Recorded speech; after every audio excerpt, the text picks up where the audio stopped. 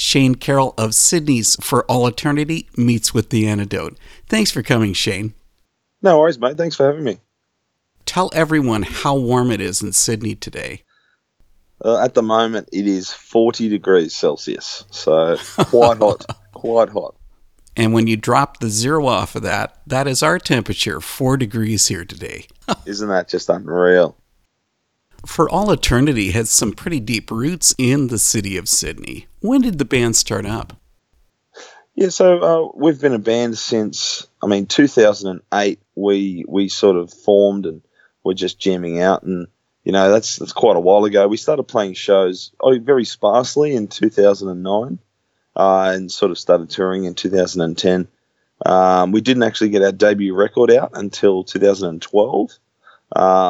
But through the course of the band and in the early days and beginning, I guess our participation in the local scene here in Sydney was critical to our growth as a band. So always had a really great time playing in Sydney, and we've always had a really great following here. So it's been some time, but we've seen some pretty good opportunities here in Sydney.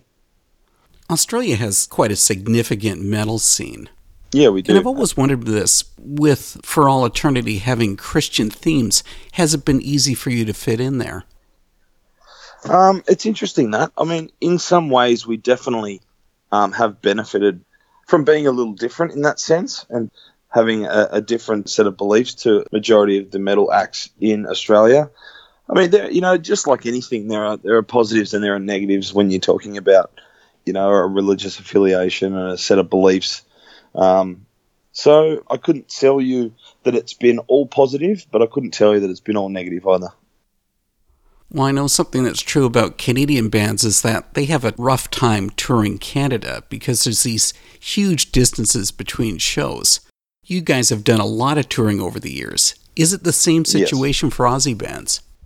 Absolutely. So we only have a handful of capital cities, so it's only pretty much works out to be 5 capital cities here in Australia that we tour to frequently. We're talking, there's from Brisbane to Sydney. So Brisbane's in Queensland, Sydney's in New South Wales. That is a 11-hour drive.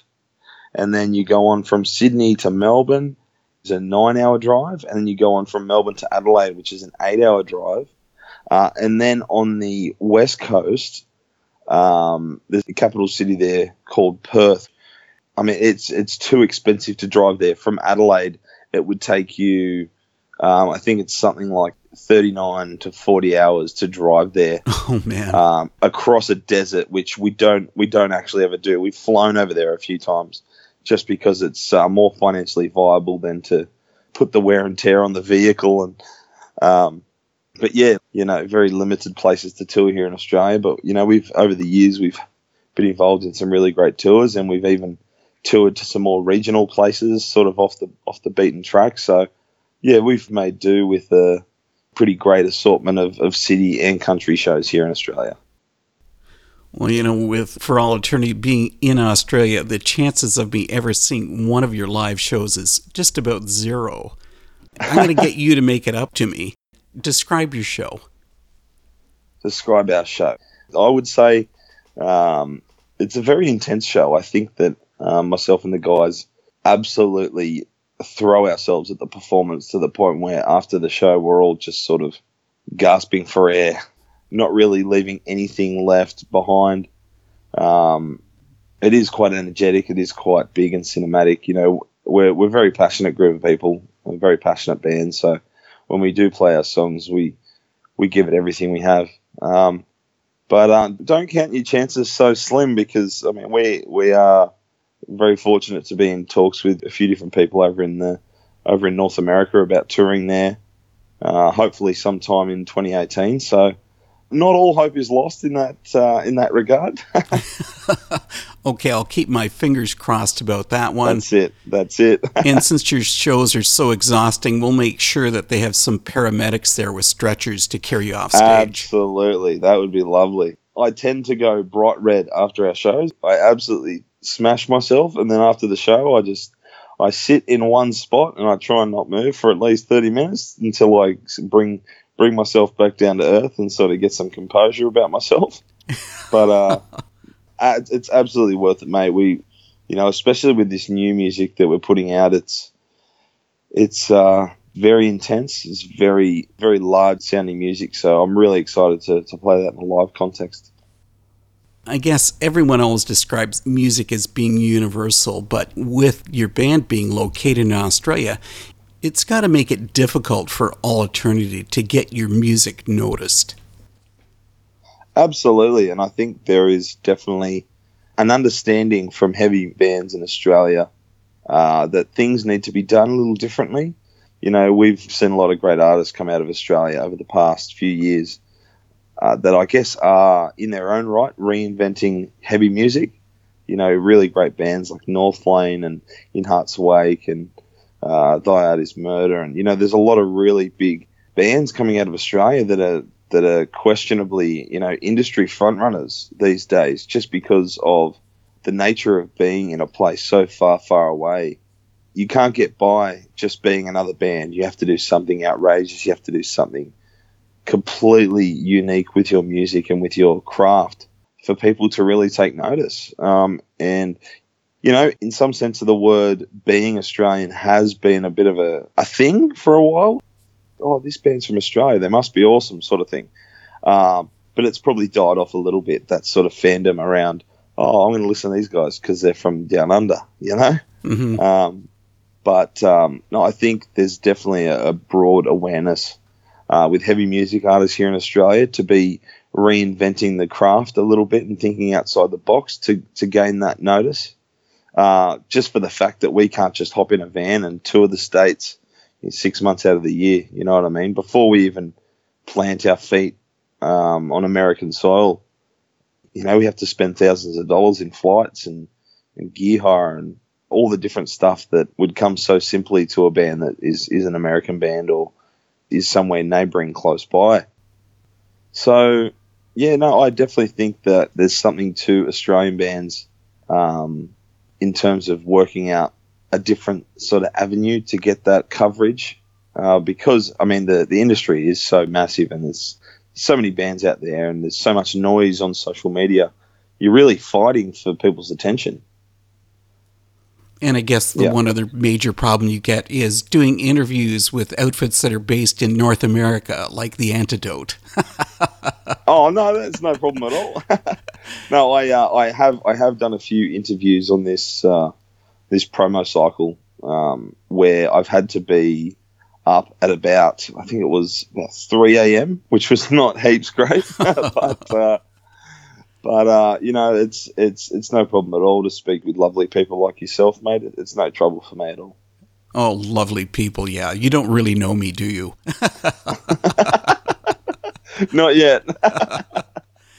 Well, before the band signed to Facedown Records, you did the independent thing. What was For All Eternity like as a band musically during those early days? Facedown didn't come into the picture until 2015, so we're talking, 5-6 years of For All Eternity before we partnered up with Facedown. I would say that it was a much more immature version of ourselves. The record that we released on Facedown in 2015 was written prior to Facedown even being on the map for us as a band. I guess we were on our ways to becoming a more mature band, a more professional band. But if we're talking 2010, 2011, 2012, we were just kids. We're in our early 20s, just touring around with our mates, and we got some really great supports, and playing under some really influential bands that we've loved listening to growing up, and we've had some really great opportunities. I feel like when we were a bit younger and, taking some of those opportunities, maybe took some of them a bit for granted, I guess. And if I look back and think, man, we did that, I feel a bit more appreciative now than what I think I was at the time. Fortunately, we've played with some amazing bands. I'm sure you're aware of the band Skillet. Oh, yes. Yeah, we actually played with them in Sydney in 2011 to a sold-out crowd at a venue called the Metro Theatre, and it was super sold out. They turned away 500 people at the door, because the venue was just at plus capacity. And to have members of Skillet come up to our band after we played and say, yo, you guys are so awesome. We love your band. We love your music. Like, a few of the members were saying that they predominantly listen to heavy music, even though they're more of a rock sort of act. Don't get me wrong, at the time I was like, man, I was absolutely fanboying that a bit. But now I look back and I think Skillet are just like crazy big. And for them to have said that about a bunch of kids just not really knowing what they're doing at the time, was really, a really nice gesture for them. I mean, there's a few other things that, that have happened that at the time, maybe my headspace wasn't right, or maybe I was just understating how great an opportunity it was. But definitely now in hindsight, I look back and I think, man, we've done some amazing, amazing things. And I mean, we're fortunate and hopeful all at the same time to do some more amazing things with the band moving forward. It must be surreal for you playing with bands that you've enjoyed listening to. Absolutely. I mean, even if we speak of Face Down Records, I was such a fan of the label and the bands they were putting out. I remember in 2008 when me and our guitarists were on our way to Bandprac. I remember I'd purchased a merch bundle that had a Face Down Records CD sampler in it, and I hadn't heard of them at the time. And I popped it in the CD player, and I heard, amazing, amazing artists like Impending Doom and For Today and A Plea for Purging, and I'm just like, these bands are incredible. And I just fell in love with the label, fell in love with the artists. And who would have known that years down the track we would have signed to the same label and put out music alongside the same bands and played shows alongside the same bands. So it's really a bit of a bucket list thing, if I think about it, for me to be in this band that is now, signed to Face Down Records. We're pretty much their exclusive Australian act in almost 17 years. They've never signed any other band from Australia, so we've got that sort of special thing that we're, involved in this label that is always predominantly, signing homegrown artists over there in the States. These days you just got to count your blessings because, we've got plenty to be thankful for. A little bit earlier, you'd mentioned about your label debut on Face Down, Metanoia. Yes, that that's did right. Great on the charts and got rave reviews. It certainly did. It was described as being breathtaking and dynamic. I'm not going to disagree. I love the album.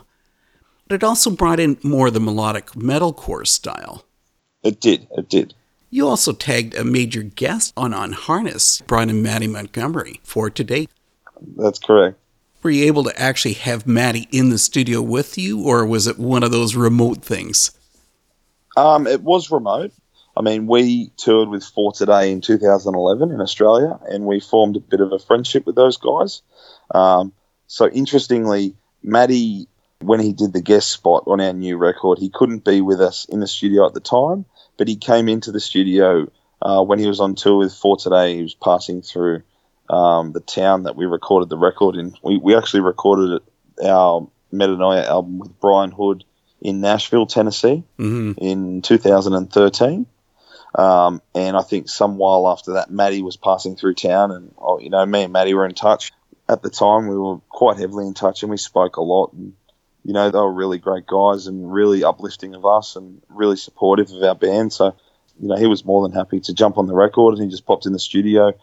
Actually, when we recorded our first record, Beyond the Gates, in 2012, Maddie and his family did pop into the studio in Nashville when we were there, and we hung out and we had a bit of a day out and spent some time with him. And they've toured Australia a few times, and even throughout those few years, I just remember either Maddie would be over in Australia on tour or preaching and we'd hang out, or I'd be over the States recording or doing something and we'd hang out. And for a few years there, it was almost every, say, 10, 12 months at a time we'd just catch up, and it'd be really great. And we asked Maddie to be part of the record. We're a big fan of his band For Today, and I think he's an absolutely amazing vocalist.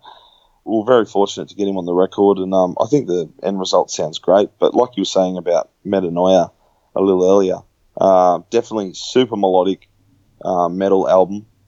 I guess comparatively to our new record, it's probably a bit more comfortable.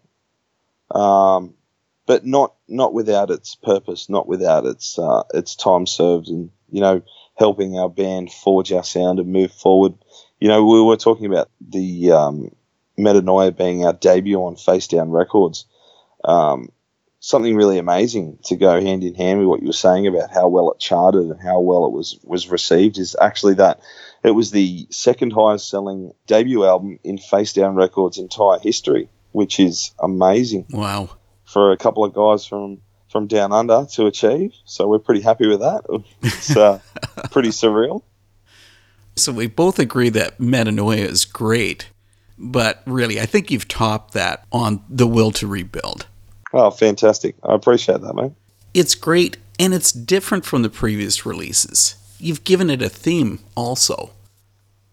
Yes, absolutely. No, it is a very apparent departure from the For All Eternity sound that, people are familiar with. And, some people that are really affectionate towards the music our band's done in the past, some people, even though they love the new record, they're a little taken back that our style has changed and what they expected this new release to be wasn't that. But we're finding that most commonly people are pleasantly surprised, which is great.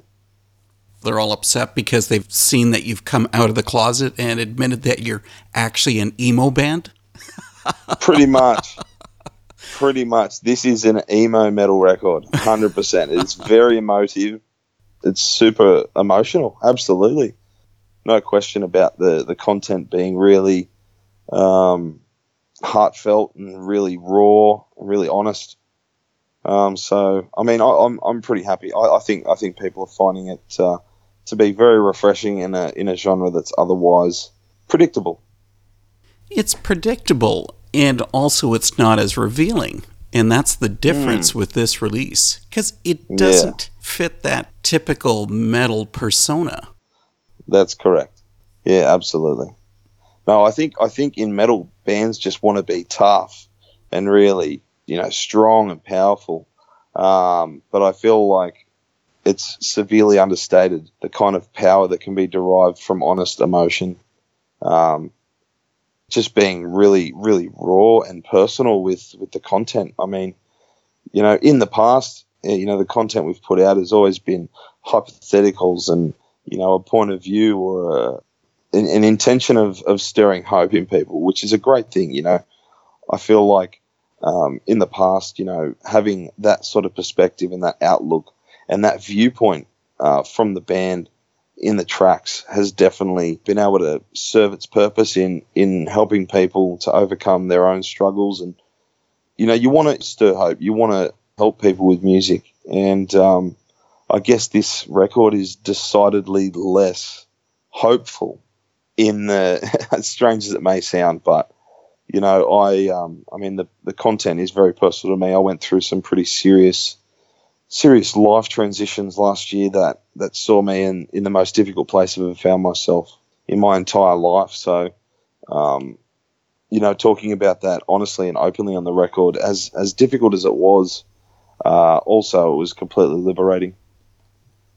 I do get the intention of the album name, The Will to Rebuild, because obviously people fall into rough times in their lives, as you mentioned yourself, but then they sit there with their problems. You really get into that specifically on the album's single, Derailed. Absolutely. So Derailed, I mean, with the album we had very specifically intended for tracks to have a visual setting.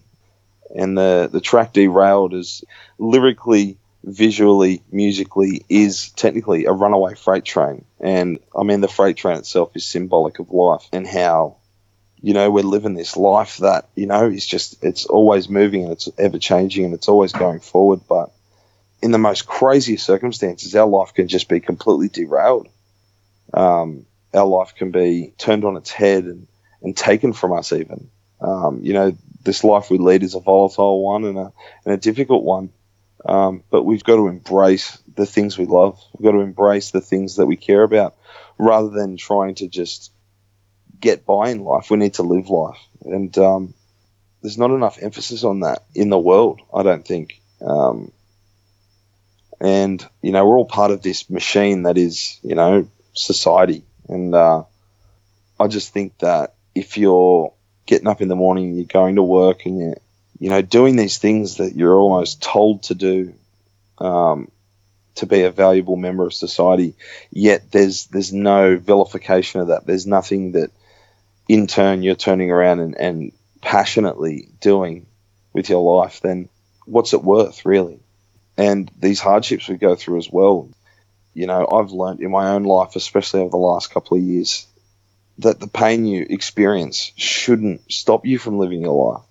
The pain is part of life, and if you're letting it stop you from getting up in the morning, just like it did for myself, if you're letting it stop you from getting up in the morning and walking out the door and leading your life, then there's something wrong and something needs to change. I mentioned earlier about the band bringing in more of that melodic influence on Metanoia. I think For All Eternity really has perfected that on The Will to Rebuild. On the new album, you've given the music more room to breathe. Yeah, interesting you say that, because we've always been a very guitar-driven band, so, the melodic elements you've seen from us in the past is almost entirely centralized around our guitars. In some elements, absolutely the singing vocals from our drummer, Michael, but almost always the guitars. So, even in terms of the writing process, we would have written the guitars and it would have just been like, okay, here's the guitar riff, write everything else around that. Whereas this time, as you said, the guitars have more room to breathe. Everything is decidedly spaced out and has its own purpose and its own fixture within the musical soundscape that we've created. So there's a very large cinematic element to the record that is almost akin to, what we would describe as a movie soundtrack.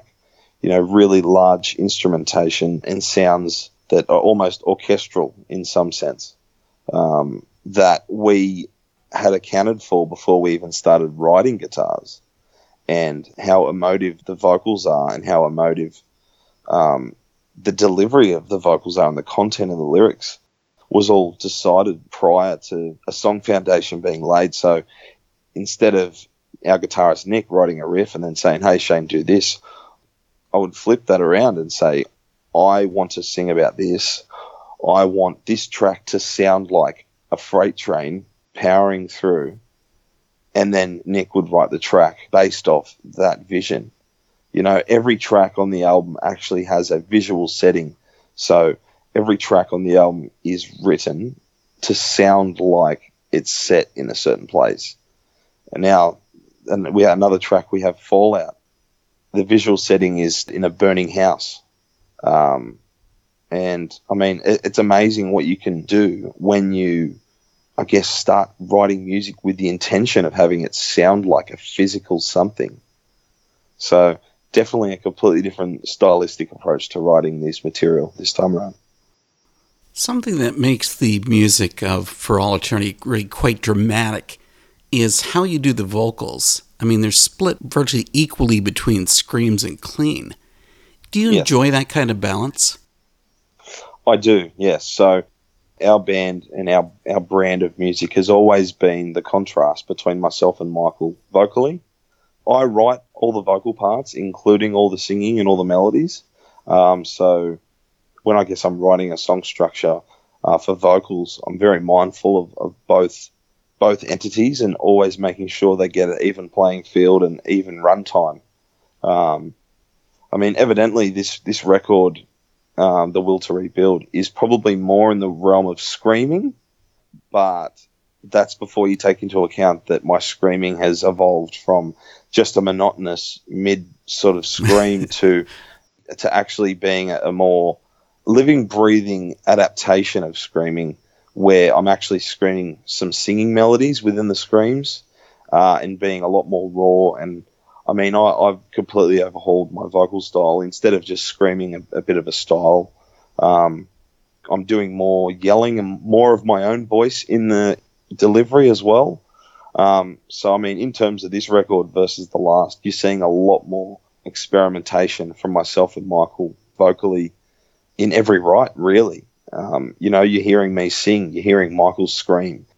We're blurring the line between where I stop and where he starts. Whereas before, it was the stark contrast that we were so desiring, the really low screams with the really high singing. But now I scream, and then off the back of that, Michael screams, and then I sing, and Michael sings, and it's not so clear defined anymore. And people have even had to ask me, is this you singing, or is this Michael singing, or is this you screaming, or Michael's screaming? Which I think is fantastic. I think myself and Michael have an amazing bond vocally. I think we both bring completely unique elements to the table, and I think together it just works.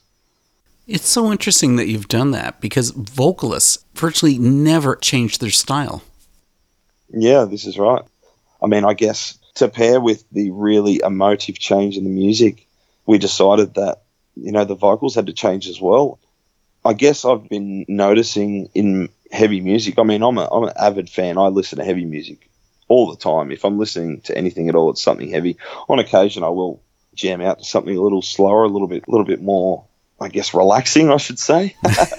But no, I've definitely noticed in heavy music lately that there's been a bit of a lack of creativity in that realm of screaming and heavy vocalization. So this is, I guess, my spin on a refresh in the genre. This is my contribution to wanting to take a step forward and wanting to realize a potential to move forward. And this is my take on what could be the new way of things, to just be very raw, very emotional, and to notate screams as well, to have melodies within the screams rather than just your monotonous rah, rah, rah stuff.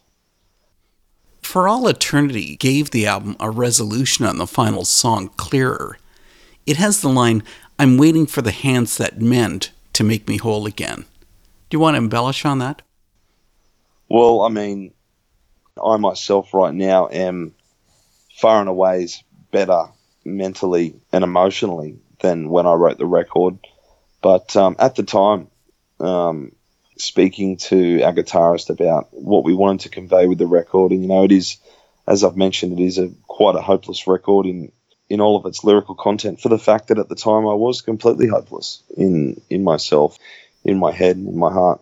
And that lyric, "I'm waiting for the hands that mend to make me whole again," is basically a cry for help for anyone or anything to make the pain go away. And what was it that changed you, that brought you out of these struggles? If I'm very honest, I think it was a few things. I think writing this record and getting my emotion out onto paper, onto these tracks, 1,000% helped me on my way down the path to recover from that, really difficult place. But I think it was just time for me. I think it was just time to really see value in continuing my life. When you think your whole world is just walked away from you, so it's like, well, what's the point in living anymore? But I think just time played its role, in a track on the album called "The Vacated." I actually gave that notion a bit of a nod, and in one of the lyrics is, "This pain is shaping who I am, though time is taking me away from this." So I just think it was a time thing. I mean, since I've gone through all the crappy stuff, it's been maybe 14 months now, so it's still pretty fresh, absolutely. But in my mind, I'm more optimistic than ever. For life, I'm more optimistic with what my future holds, and, I'm waiting for the hands that mend to make me whole again. Maybe I am still in a place where I'm waiting for that moment to come, but it's not to say that I'm without hope right now. Well, Shane, thanks for being so honest about this, and best of luck with The Will to Rebuild, and thanks for taking time for the antidote. No, it was fantastic. I do appreciate it, mate. Thank you.